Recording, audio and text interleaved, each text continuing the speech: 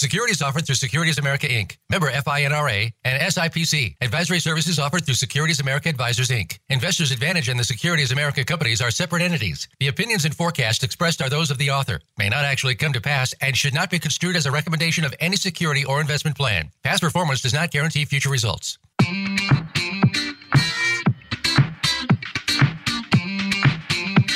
Welcome to Fiscal Fitness with your hosts, John Grace and Daniel Medina. They have all the questions about investing, planning, retirement, and the future. You could say it's all they live for.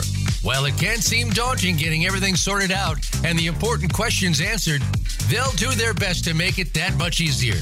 Now, here's John Grace and Daniel Medina. Good afternoon, America. So glad you could spend some time with us this afternoon. It's John Grace and Daniel Medina here on Fiscal Fitness at Voice America. And boy, this first 2 weeks of 2021 has made a lot of people feel like, let's just close the books on 2021 and let's start with 2022. Well, we had some wicked Wednesdays is what we can call them, because this is our show on Wednesday. And today, at least it looked like things in Washington, it wasn't the District of Confusion and the District of Chaos, Washington, D.C. It was the District of Control and the District of, we know what we're doing. So that's a good sign, I think. We're going to be talking about that as well, along with some of the things that we observe, both on as far as the markets are concerned and as far as the economy is concerned. We're going to talk about Social Security because that's a very big question that people ask.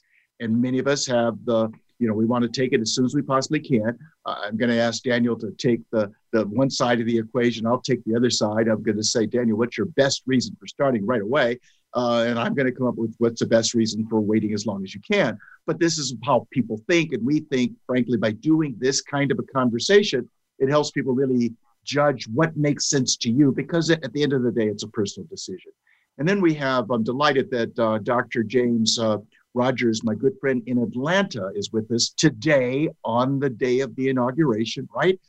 Fancy that. And when we were speaking back in November, before the polls closed, he's in Atlanta, and I asked him, where do you think this is going to fall? He made it very clear to me that he thought we would see the Georgia flip blue since the first time since 1992. At the White House, as well as the Senate. Now, remember, that was November 3rd. And by the way, let's just remember November 3rd. That was a beautiful day, wasn't it? Because we could have put boys and girls on buses, gone to every polling place in the country and said, okay, boys and girls, this is how we do it. This is how we vote. It was calm, cool, and collected. So I'm looking forward to more calm, cool, and collected days where we have less disruption and less confusion and less uncertainty for the conversations that we need to have and the observations that we need to make to really get a sense for what's going on, as opposed to just drinking the Kool-Aid or wearing the rose-colored glasses that only have one perspective. No, even every coin has two sides, and then there's the corner of the coin itself, right? The edge of the coin. We at least have two sides. I think it makes sense to look at both sides of the coin, and you decide if you prefer heads or tails, but you need to look at both sides to decide which you prefer. So we're going to be turning to Dr. Rogers to ask him, what was he seeing that made him so confident that there was no doubt in his mind in terms of how Georgia was going to flip blue? And because of what he shared with me, I went to look to see why he might think the way he does. And I'll share that with you because, as I say, so often we hear people tell us things and we want to believe them, and many times some of us do. But frankly, we don't really do our homework to recognize, is this perspective reasonable?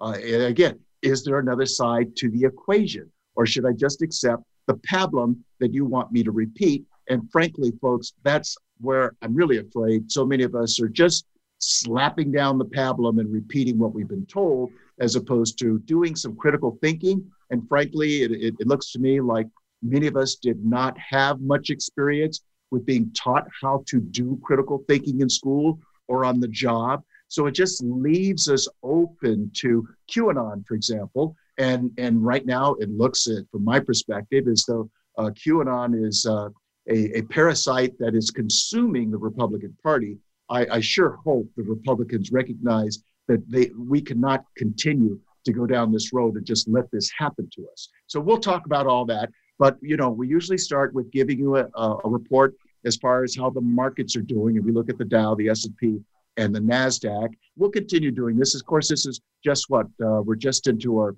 third week of the year. So we don't have a lot of history, but it's that history of seeing how the markets are performing overall through the year, as opposed to what they're doing in the nanosecond, how it closed today, where you may be able to see a trend or get a perspective as to what's going on, as opposed to just looking at it. It appears to be going up to the moon, and it's just not going to stop. It just keeps hitting new highs every day.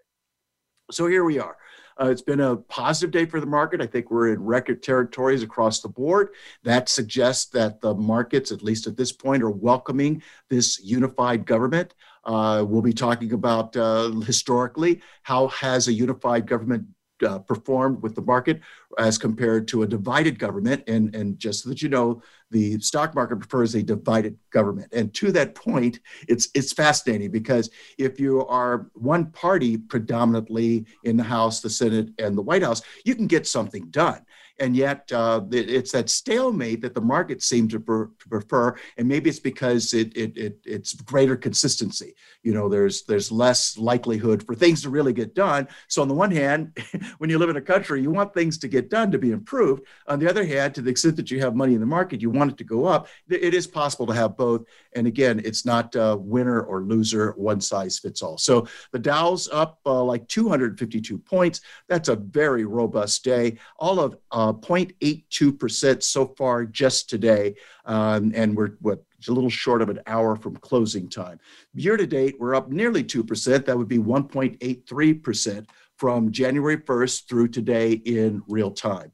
The S&P 500 is up 56 points, 1.49% gain just today. So for those with money on the sidelines, you kind of missed a nice day. And year to date, the S&P 500 is up 2.63%.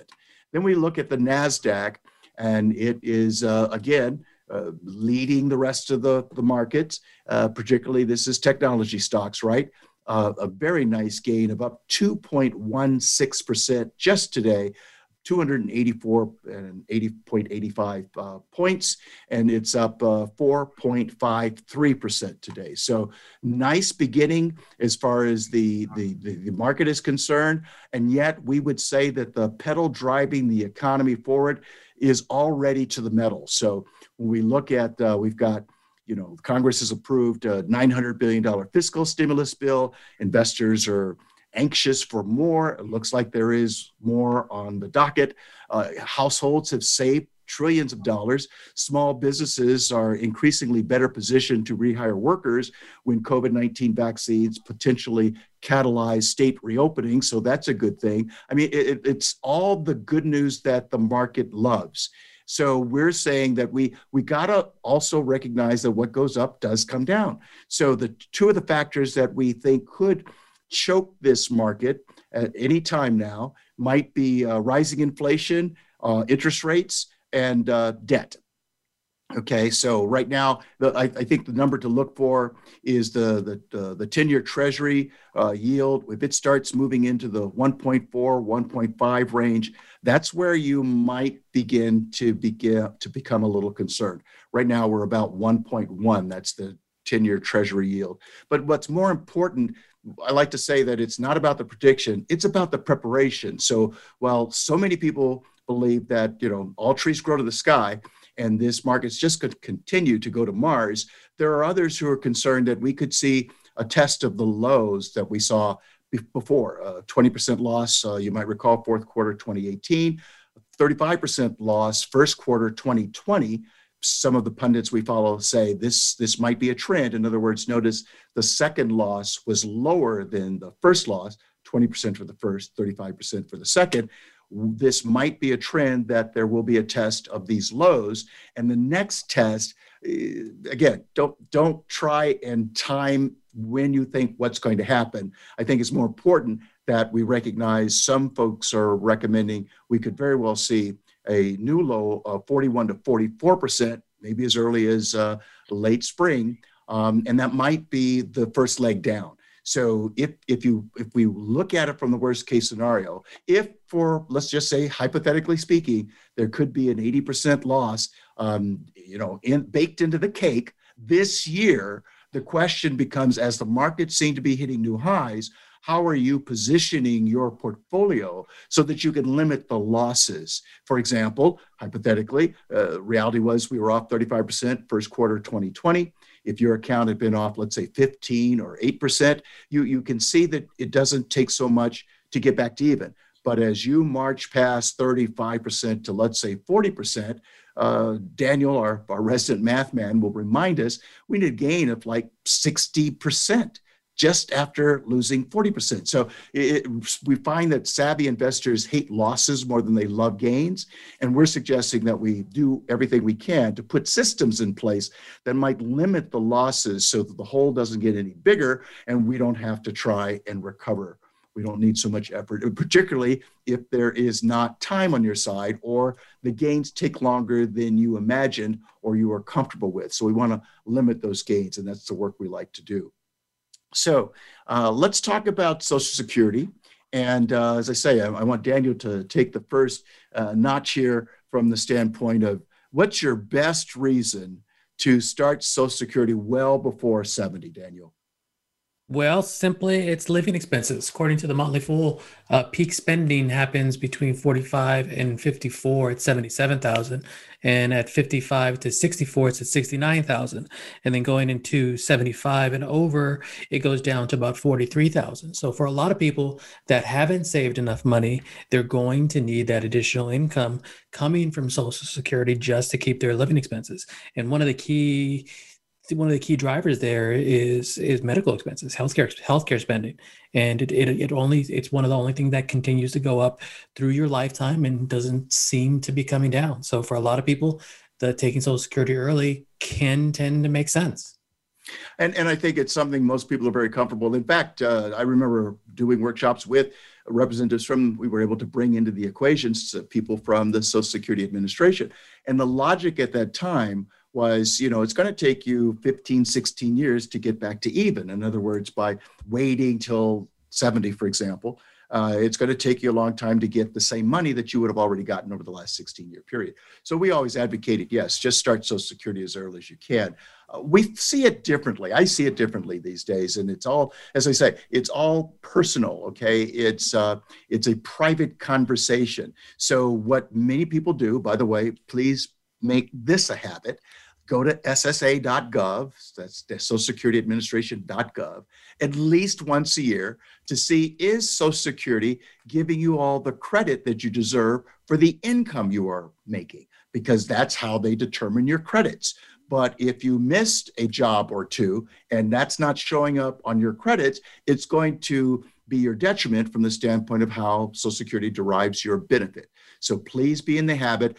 You might get in the mail. Don't wait for that. Jump through the equation of answering all their questions so you can prove that you are you. But then once a year, no less than, go see that you're getting all your credits. And then don't just look to see how soon you can get how much, 62 for many of us. In some cases, born after 1960. Full retirement is as early as 67. What most of us do is we say, how soon can I get how much? And that's where we stop. And then, so look in the mirror and ask yourself, where do you think life expectancy or longevity is working for you? If you think you're not on the winning side of longevity, you're probably smart to begin Social Security right away.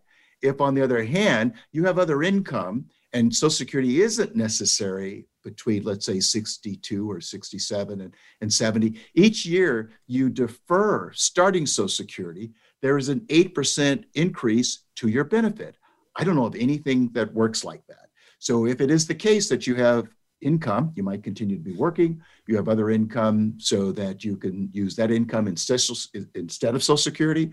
And as I say, if you think longevity is on your side, it's nice to look forward to an 8% increase every year. You can change your mind in any year that you'd like, but the 8% increase does tap out at age 70. And that might be something that you think is worth waiting for. And don't wait longer than age 70 because the increase peaks at age 70. There's no reason to wait after age 70.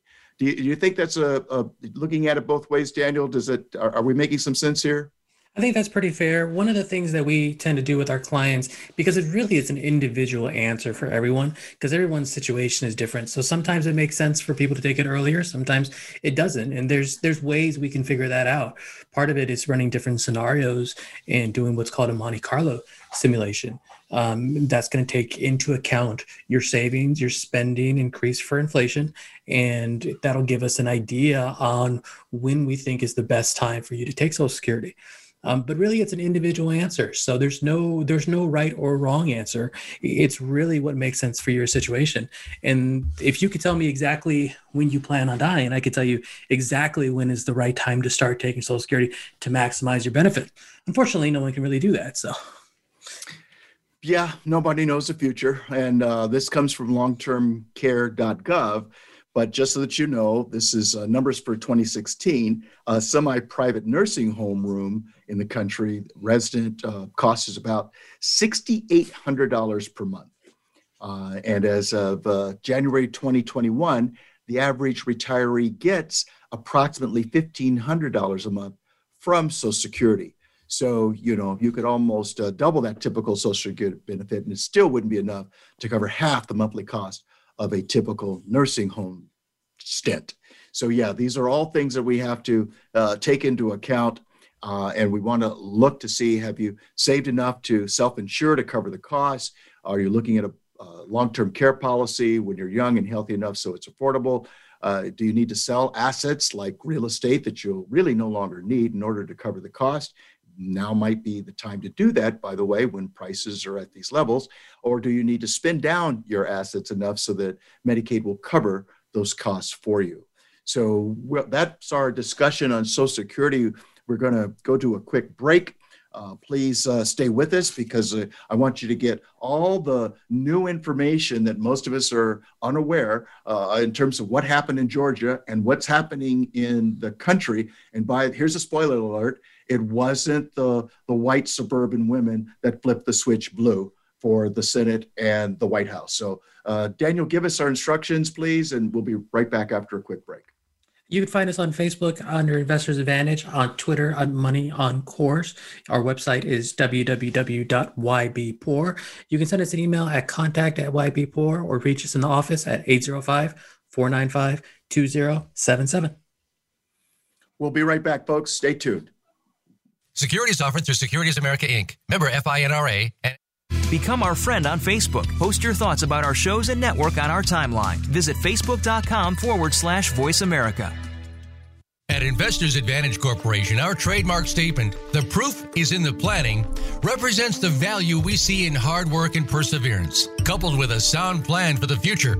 With the challenges facing our country's frontline workers, we see a lot being asked and not a lot given in return. To reward our nation's frontline employees and clients, we're offering our financial planning services free for anyone serving in those roles. So whether you're a nurse, a member of the police force, or a retail employee, we'd love to sit down with you and help you plan for the other side of this pandemic. Please feel free to share this offer with the critical infrastructure workers you know who are providing services where they are most needed. Visit ybpoor.com or call us at 805-495-2077. That's ybpoor.com or 805-495-2077. We are located in Thousand Oaks, California. Thank you for your service, and we look forward to lending a hand through your financial journey. Have you become a member yet? Sign up now to become a member of Voice America. It's always free and easy. Plus, you get to take advantage of some great member benefits. Get unlimited access to millions of hours of on-demand content across all of our channels. Keep track of your favorite episodes, shows, and hosts in your own customizable library. Find out what shows you might be interested in based on your favorites. Plus, you get insider access with our newsletter. Membership gives you more. Sign up at voiceamerica.com and click register at the top right. When it comes to business, you'll find the experts here. Voice America Business Network.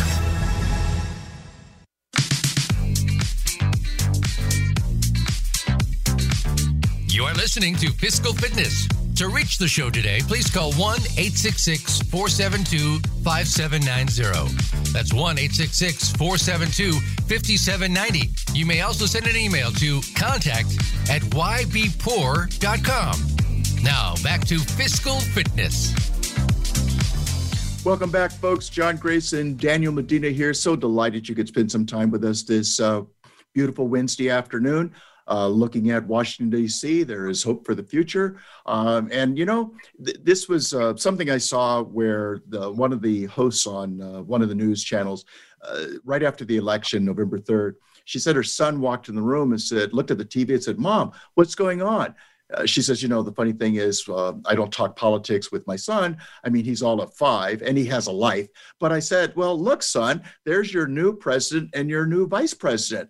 And she says, S.E. Culp, he looked at her and said, "Mom, you could be president." That's the America I certainly enjoy the most.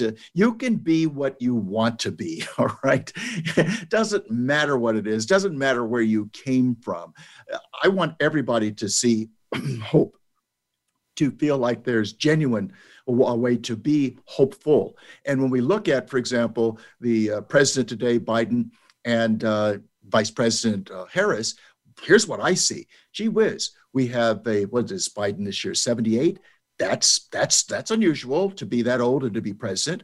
On the other hand, we have Kamala Harris. What's unusual about her? Well, geez, first, she's a woman. That's a very unusual. And she doesn't cover one ethnic group. She covers 2.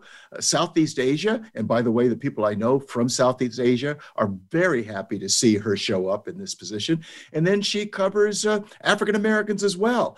And then she spent some time in Canada, if I'm not mistaken, in high school. So she covers a lot of ground, which I think is very encouraging. And it, as I say, it makes most of us look at what we're seeing at this White House as compared to the last White House, where many of us who weren't white and weren't male, we weren't exactly welcome there. At least we didn't think so.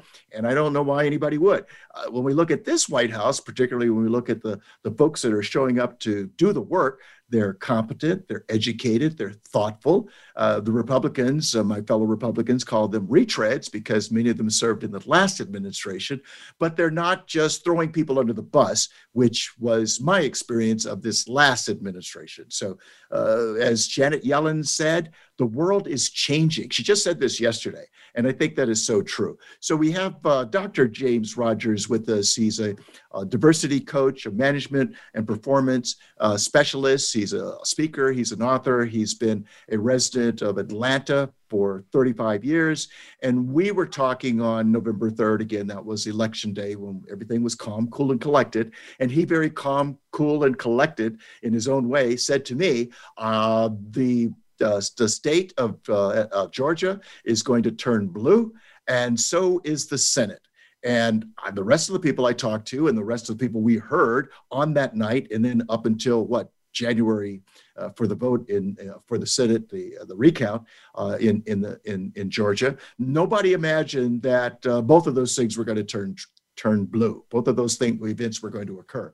So, Jim, if you would please give us a sense for what made you so clear that there was no doubt in your mind that both the Senate and the White House would be flipped to the Democrats.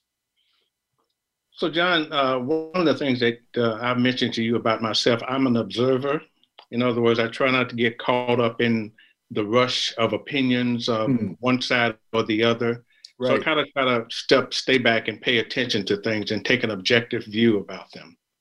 And here's a couple of things that I had noticed in the state of Georgia. Georgia has many more progressive thinking people than neoconservatives. That's always been the case for the last 10 to 12 years, because people are moving to Georgia in droves, and they're coming from places like New York and California and Chicago and places like that. In my own neighborhood, DeKalb County, we're made up of a principally African-American population, except one corner of it is made up of people who work for CDC and Emory University. So we have both highly educated, highly literate people and a largely minority population.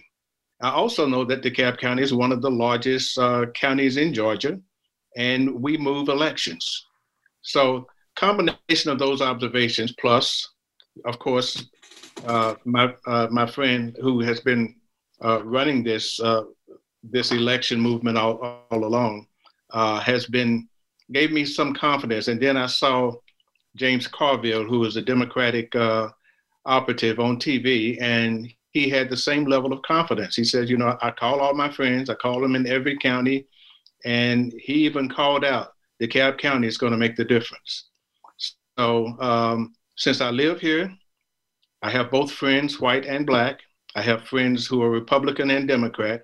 It's important for you to know I'm an independent. I was an independent before being independent was cool. And so it was clear to me, being an objective observer, that what might be different this time is turning out the vote. Historically in Georgia, here's what happens. We've had many runoff elections. And it's almost predictable in the past that when there's a runoff election, the Republicans win, and they win by large margins for one reason. Progressives in Georgia just don't vote. That's just a fact. Well, that changed. Stacey Abrams, in her run and in her work in this state, she observed the same thing that I did. And that's why she focused all of her effort, not on trying to convince Republicans to vote Democratic, not on trying to convince independents to move their vote, but on turnout. Because she knew that if progressives turned out, there are more of them than there are conservatives in this state. And so it was, like I said, it's beyond ideology. It's down, I'm an engineer by training. So to me, it's just down to math. If you look at the math, that was inevitable. And in terms of the runoffs for the Senate, it's again a math problem. If you begin to look at the mix when Purdue went below 50%, and Georgia is unique in the way that we do those elections, you have to get 50% plus one vote in order to, it's not just the person who gets the most vote. You have to get 50% plus one. And so when he didn't do that, I said, oops, that's going to be a problem for the Republicans this time. And the reason is I knew Stacey and many others working were going to turn out the vote. And here's the math of it. Between the November the 3rd and the January the 5th runoff, they registered nearly 100,000 young people in Georgia. And over 60% of them voted in the blue column. Well, that's fascinating because when you, as I say, I was impressed with your declarative statement, and there you didn't say here's what I think. You said here's how it's going to unfold, and I thought that's fascinating. I'll have to keep my eye on this one. And let me go in the meantime to look around, and folks, I will share with you what I found then and what I went back to look at subsequently. But it supports what Jim Rogers is talking about, and let's also appreciate that he's using a four-letter word most of us won't use, and it's called math. And at the end of the day, math is so important. History is important, and we don't like studying history either. Budgeting is important. We don't like that.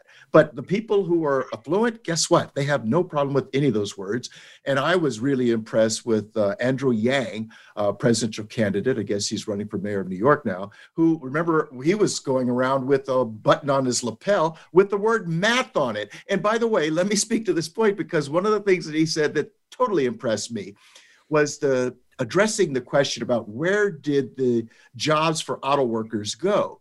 And he was asked that question specifically. And unlike some people, some of us not only know but love, he didn't come up with an ethnic group or a group of people who took the jobs away. He made it very simple. It was technology. And let's just make it even simpler. When you're the consumer and you're looking at two products, yes, you'd like to buy American, but if my American, whatever it is 30% higher than the other alternative you're looking at, and you don't see that you're getting more value for your higher price, you're going to vote with your pocketbook. So math is a very, very important word, and one that we should all be embracing. So I'm glad Jim talks about that. So let me kind of give you a little history from what I can see. This was the surprising red state flip in the 2020 presidential election, right? Biden's victory in Georgia. And if you look at the transformation of Gwinnett County, it was the state's largest suburban county. It is the state's largest suburban county. And it shows exactly what happened. In the good old days, like at the midpoint of the 20th century, Gwinnett County was just 32,000 inhabitants. It's 30 miles northeast of Atlanta, more than 95% of them white. Scarcely 2% of the residents had completed 4 years of college, and only 25% of the workforce held professional or managerial jobs, very different than the group that Jim just described.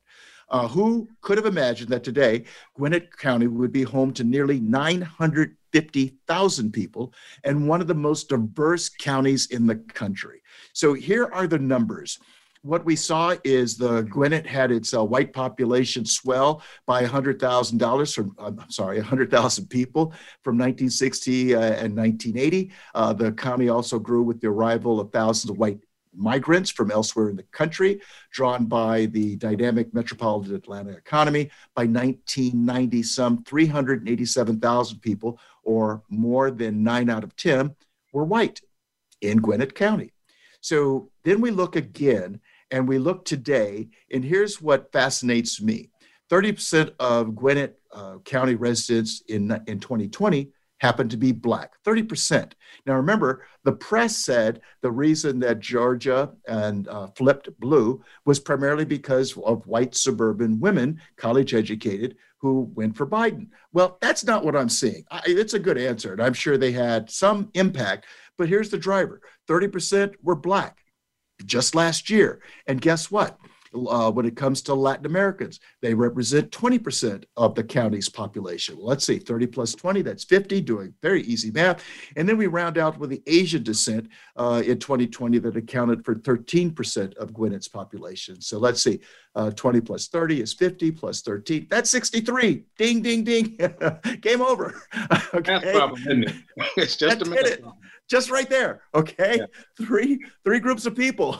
Yeah. So this what we like to use this to point out is people are always looking to try and understand the economy. And unlike most of our peers, and I mean from what I know, 9 out of 10, we don't pay for independent research. We've been paying up to $10,000 a year for independent research since 1990. Now I have to tell you, when I'm writing that kind of a check, sometimes annually, I read it 3 o'clock in the afternoon, 3 o'clock in the morning, because this source doesn't have an axe to grind. They're completely independent. They're in the way of Shirley Chisholm, first of African American that ran for president as a Black minority. Her book was titled Unbought and Unbossed. So when you have people who are looking at the data, they see the larger perspective as to what's going on. And if you looked at Georgia, you maybe you never looked, but if you looked at it 20 months ago or 20 years ago, you're suddenly shocked, but you didn't see the changes that were happening. So our simple way of explaining demographics is developing the habit. Most of us haven't been taught this, so we can't be good at it, and looking at the buying and selling behavior of ordinary Americans first ordinary Americans, second, affluent Americans. And I point that out because so many of us have some education and we have friends, well, different complexions, but for the most part, the friends have the same kind of education and income as you do, which makes you draw the conclusion everybody's like us. No, they're not. So let's look at the Homer Simpsons, if you will, of the world, of the country, first and foremost, and then look at the affluent people, but in that order. So when we study the demographics, it's not a surprise at all that Gwinnett County and Georgia in general flipped blue. And given what's happened, certainly in the last 2 weeks, I don't see that changing anytime soon. What are you seeing these days, Jim? I think you're right. And the thing that I want to see happen, I love the people of Georgia. I have friends of all ethnic persuasion, all racial persuasion. And most of my white friends are more liberal than I am. I'm kind of on the fence in terms of being a fiscal conservative, but a liberal, a socially liberal. And what I would say is what you just said is so true. The people that I have around me kind of think like I do. And many of them are also independents. And many of them have voted for Republicans and Democrats. So the bluing of Georgia, I don't want it to turn into a we won and you lost situation. So one of the things that I speak about is objectivity. I want Georgians to get to the place where we have balance. I don't want the Republican Party to go away. I don't want Democrats to go back to where we were before 25 years ago when Zell Miller and Roy Barnes were our two last Democratic governors. I want there to be balance. I want us to select the best person, regardless of party. John, I wrote an article, and you know I post all my articles in Medium. Yes. And it was called Corporate Complicity. It was talking about the fact that our corporations are really complicit in the way that we vote, in the outcomes that we get politically. We get what we ask for. And majority of corporate people tend to trend towards one party or the other. Mm-hmm. So much so that in order to work at Company X, whether you believe in it or not, you need to vote Republican or you need to vote Democratic, whatever the persuasion happens to be. And what I said in my article is that that is unhealthy and it's not good for commerce, but it also tells them that they can buy our politicians. One last thing that I'll say. I have a philosophy about politicians. I know a lot of them, and I know that a lot of them really set out to want to do good. But in order to do good, you have to get elected. And in order to get elected, you have to do bad. So I've seen some really good people do some really idiotic stuff just to satisfy the people that they want to vote for them. So if I'm calling for anything, and I say this about my fellow Georgians, is let's go back to sanity. Let's tell that our politicians, I want you to act rational and sanely to get my vote, rather than acting like an idiot to get my vote. Acting like an idiot, yeah. Sounds like some of the people I was certainly watching on January 6th. And in terms of acting like an idiot, let's see. You're you're putting yourself on TV as you're committing felonies. I mean, really? And you're laughing about it? And you think this is funny? Oh, and then you go home spreading the virus all the way. And guess who's waiting for you? The FBI. You don't seem to be laughing anymore. I mean, if I'm guilty of running a red light, Jim, you can count on me for not taking a picture of me, my card, my license plate, and blasting it all over the world, and then expecting just to get away scot-free. That's pretty idiotic. So we're going to come back, and I want Jim to talk a little bit about white supremacy from his standpoint. It's one of those things. Let's talk about it, okay? We'll also look at how the markets have performed given a divided government versus a unified government. That's one of those concerns. And then we want to look more, dive deeper in terms of what's going on in the country relative to demographics. So we'll take a quick break. Please stay close, and we'll be right back.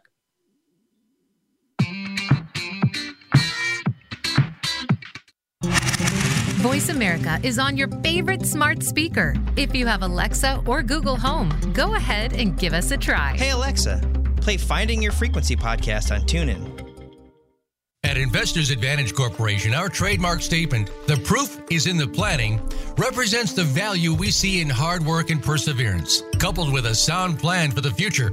With the challenges facing our country's frontline workers, we see a lot being asked and not a lot given in return. To reward our nation's frontline employees and clients, we're offering our financial planning services free for anyone serving in those roles. So whether you're a nurse, a member of the police force, or a retail employee, we'd love to sit down with you and help you plan for the other side of this pandemic. Please feel free to share this offer with the critical infrastructure workers you know who are providing services where they are most needed. Visit ybpoor.com or call us at 805-495-2077. That's ybpoor.com or 805-495-2077. We are located in Thousand Oaks, California. Thank you for your service, and we look forward to lending a hand through your financial journey. The latest business information is made simple with the Voice America Business Network. The professionals in the business world bring you live talk radio shows featuring an array of business topics, strategies for building wealth, sales and marketing, stock trading, investing, and business technology. Voice America Business hosts are professionals in their fields and bring to the airwaves weekly business discussions that offer up-to-date information, advice, and education. The Voice America Business Network. The bottom line in business talk. When it comes to business, you'll find the experts here. Voice America Business Network.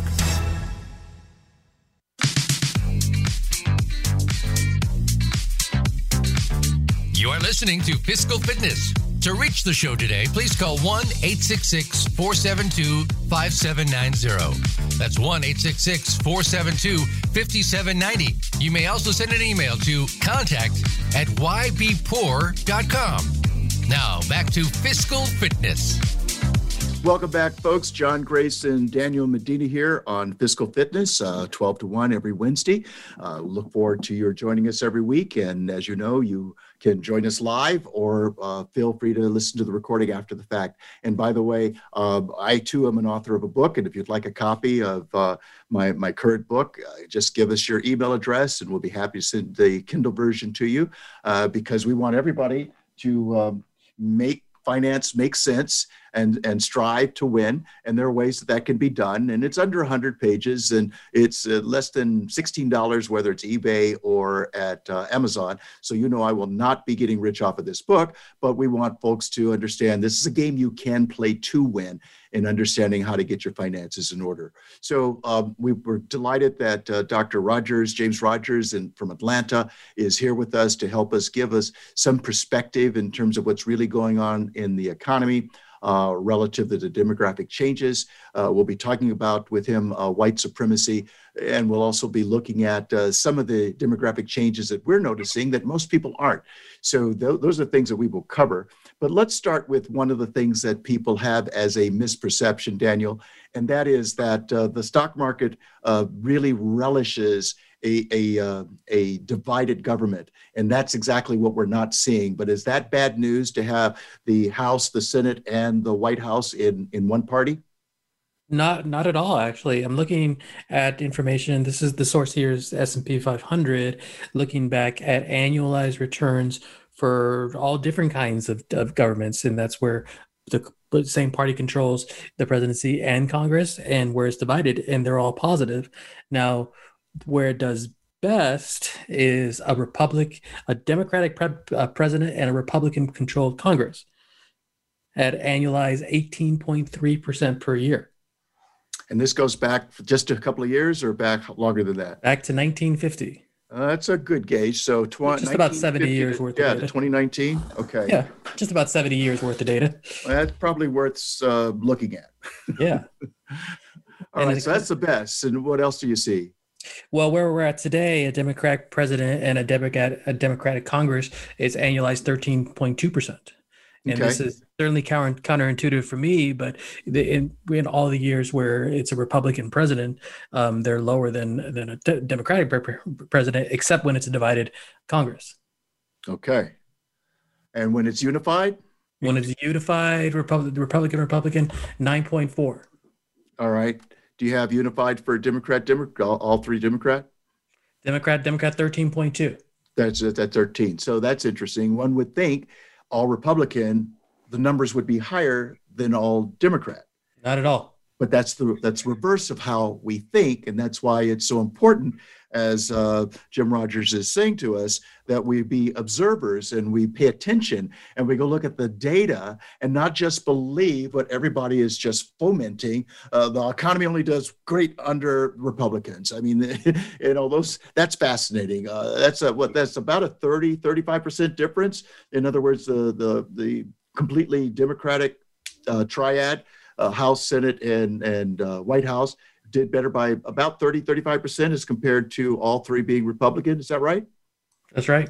And that's annually. That's correct. That's the kind of information most of us have no clue about. That's why we like to study these things. So speaking of studying things, Jim, tell us your take on this phrase that some of my friends are afraid to use or acknowledge. Is there such thing as white supremacy? Oh, by all means, there is. It's a real live phenomenon.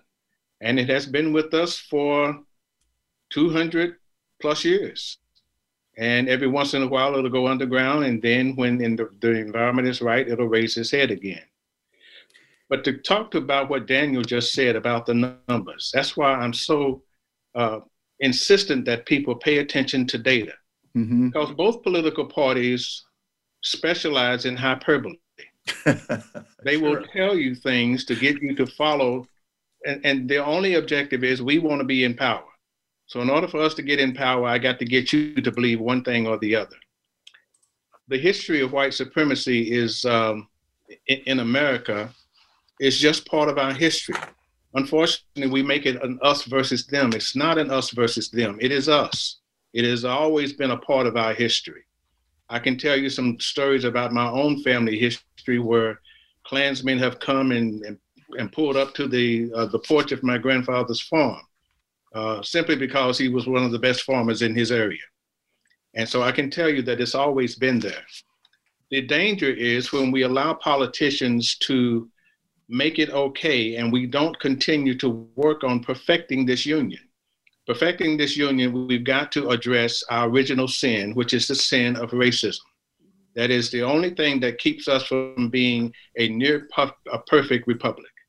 And as long as that takes place, and as long as we keep an us versus them mentality about it, I think it's going to persist. So what people do, the reason white supremacy persists is because there are people who are afraid. They're afraid. Things are about to change. I do a lot of work as a management consultant in change. No human being really relishes change. We like things to stay the way that they are, the way that we're comfortable.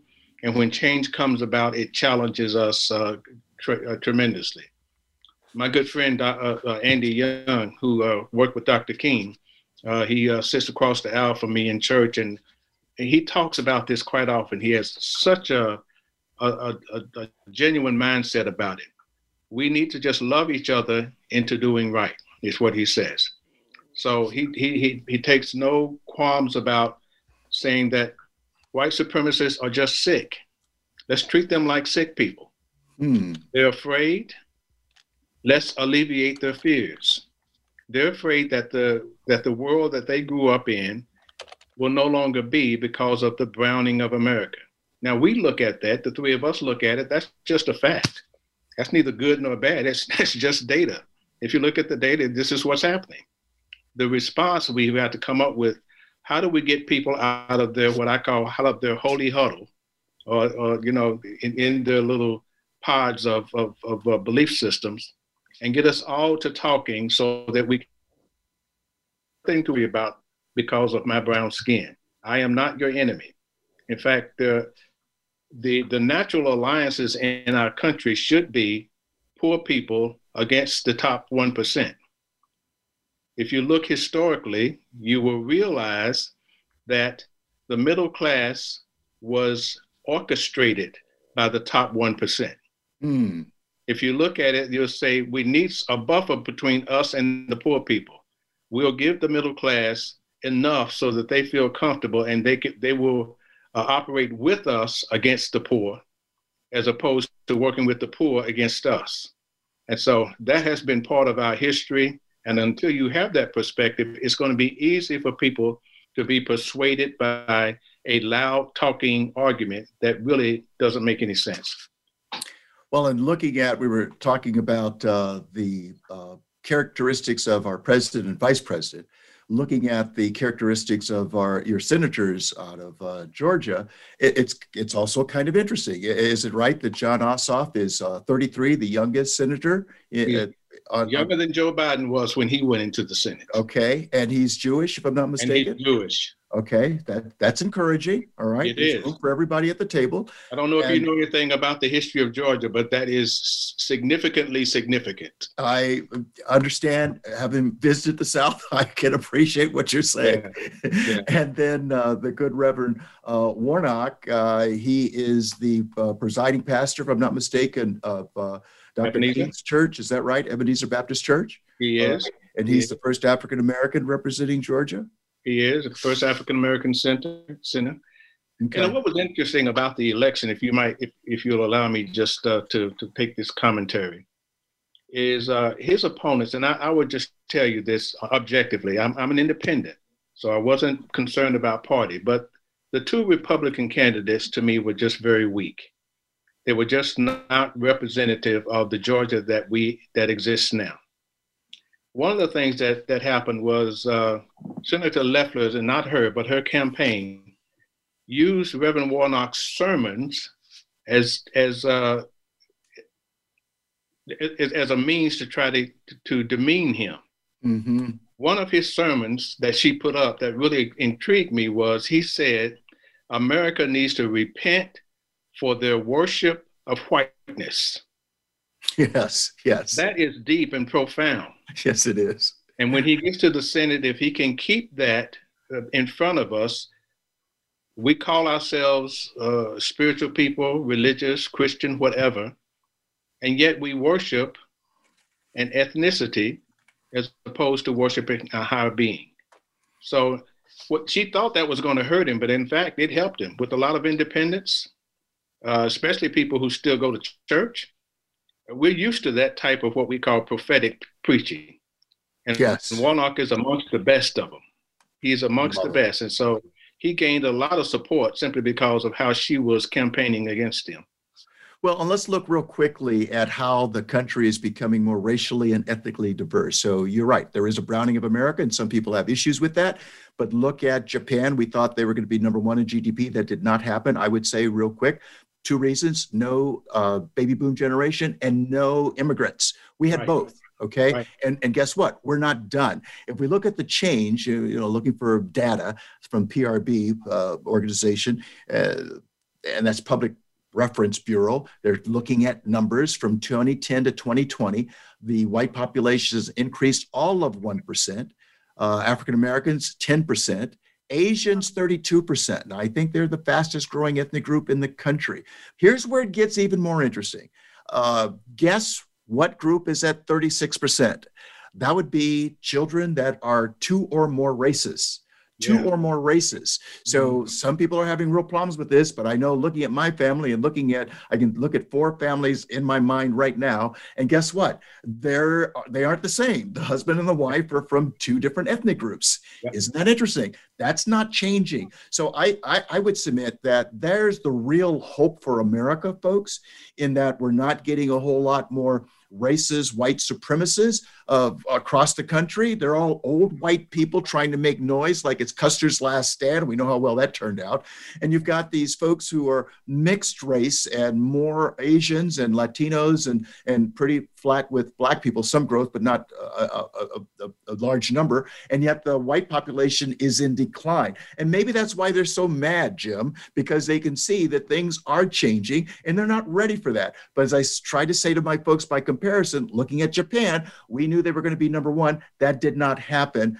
And it did not happen because of the advantages that the U.S. enjoyed by virtue of having 76 million people born here and a whole bunch of folks who came here or became children of some of those that came here as immigrants. That's been a huge advantage for the U.S. And there is a browning of America, and I think there's a browning of the world. Meantime, here's one of the big differences that is changing right before your very eyes. For the first time ever, we now have more people globally 65 and older than 5 and younger. Yeah. Really? Yeah. When's the last time that happened? That would be never. Yeah. So for us to say we've got to make it go back the way it was, I got news for you. It ain't going to happen. Smile, get over it, bring people to the table, have a conversation, and don't drink the Kool-Aid. And in terms of things not to do or things to do, please. This virus is a disaster of epic proportions. So please watch, wash, wear, and add one W to those 3 Ws. Wait to be in a good group, because we need to survive the things that are going on so that we can form a more perfect union. That's what it's all about. Parting shot, Jim? The observation that you just made about Japan is another piece of data. I used to work in TQM. We think that we borrowed that from the Japanese. It actually originated here. They took it over and made good for it, and then it imported it back to us. But the thing is, I predicted then Japan would not win this battle, because every once in a while they allow a few Chinese to come in as workers, but they never integrated them into their society. They never make them fully Japanese. Any society that is based on one ethnicity is not going to win. I tell people that the reason that America wins is because we have different perspectives at our disposal. So I think our politics is starting to reflect the reality of who we are, and I just would invite people to take advantage of who we are. We'll leave it there. One last number I did not give was the 23% increase for Latinos. Most people think Latinos, particularly on the West Coast, are the fastest growing group. They're number 2. It's Asians at number 1. Fascinating to see the data and recognize what's really going on here. So glad to have you, Dr. Rogers. Thank you for being with us. We were going to have you back again. Folks, Daniel Medina and John Grace will see you next week right here on Voice America with Fiscal Fitness. Thanks so much for joining us. Stay safe, and we'll see you next week.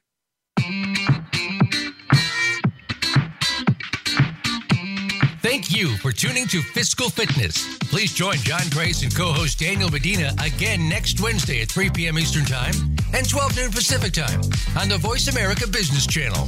Have an excellent week.